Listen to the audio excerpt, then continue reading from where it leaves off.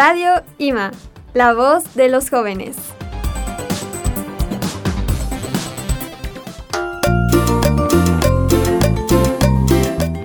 Hoy es 6 de enero, Día de los Reyes Magos. Estamos con ustedes, Cecilia Pérez y Nathalia Miguez. Hoy les compartiremos un poco de su historia. Pequeños y mayores esperan con emoción la mágica noche del 5 de enero, pero pocos saben cuál es el origen de esta maravillosa tradición que ha perdurado hasta nuestros días y cada año llega cargada de regalos y de ilusiones. El 5 de enero es una noche en la que los corazones infantiles palpitan aceleradamente y cuando cierran los ojos sueñan con la ilusión que los Reyes Magos de Oriente les traigan los regalos ansiados. Esperan que la carta que enviaron hace tanto tiempo con el encabezamiento "Queridos Reyes Magos, Melchor, Gaspar y Baltazar" llega a su destinatario sin problemas.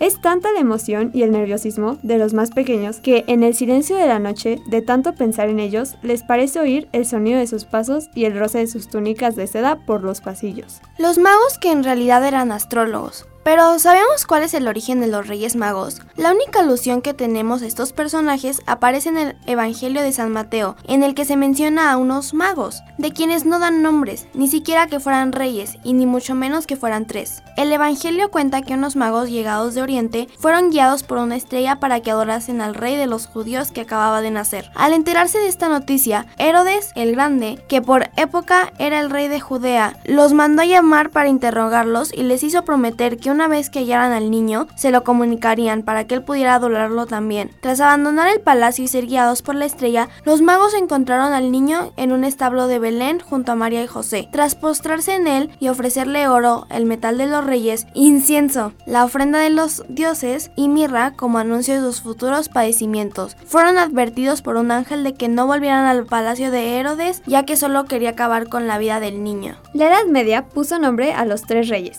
A pesar de las respuestas que se puedan encontrar en la Biblia, el origen de los Reyes Magos, tal cual y como los conocemos en la actualidad, tiene su origen en una larga tradición medieva que los bautizó con los nombres de Melchor, Gaspar y Baltazar. En España, y gracias a los testimonios escritos y artísticos que se guardan en la Biblioteca Nacional de España, somos testigos del nacimiento de esta leyenda a lo largo de los siglos. En concreto, en una de las piezas más excepcionales de la literatura española del siglo XVII, el llamado Auto de los Reyes Magos, una obra fundamental en la historia de la literatura española por ser el texto teatral más antiguo que se conserva en lengua castellana. En dicha obra aparecen Melchor, Gaspar y Baltazar, pero no son definidos como reyes, sino como esteleros, es decir, astrólogos. Los nombres de Melchor, Gaspar y Baltazar aparecieron por primera vez en el famoso mosaico del siglo VI en la Basílica de San Apolinar el Nuevo en la ciudad italiana de Ravenna. Una festividad llena de tradiciones. En la actualidad, la festividad de los Reyes Magos viene cargada de tradiciones, como la de cabalgata del 5 de enero, en la que, como antesala de lo que ocurriría durante esa noche, los tres Reyes Magos desfilan en maravillosas carrozas acompañados de sus séquitos. Los magos reparten caramelos y los pajes de cada rey recogen las cartas de los niños más rezagados. Otra costumbre de la Noche de Reyes es dejar los zapatos de cada miembro de su familia en el balcón para que sus majestades depositen dulces en su interior. Esto tiene su origen en una curiosa leyenda. Dos amigos del niño Jesús, apenados de verle siempre descalzo debido a la pobreza de su familia, quisieron darle sus propios zapatos, pero como eran usados, en un intento de que parecieran nuevos y para que tuvieran mejor aspecto, los generosos niños se esforzaron en limpiarlos al máximo, así que los lavaron y los dejaron por la noche en el balcón para que se secaran. Al día siguiente, milagrosamente los zapatos aparecieron llenos de regalos y dulces, como premio a su buen corazón. A pesar de vivir en la era de la tecnología, hay tradiciones que perduran con el tiempo, de modo que no queda otro remedio que acostarse pronto, dejar los zapatos bien limpios, comida para los camellos y un detalle para sus majestades de Oriente. Muchas gracias por habernos escuchado en este episodio. Yo soy Cecilia Pérez. Y yo soy Nathalia Miguez. Con mi burrito sabanero voy camino de Belén. Con mi burrito sabanero voy camino de Belén.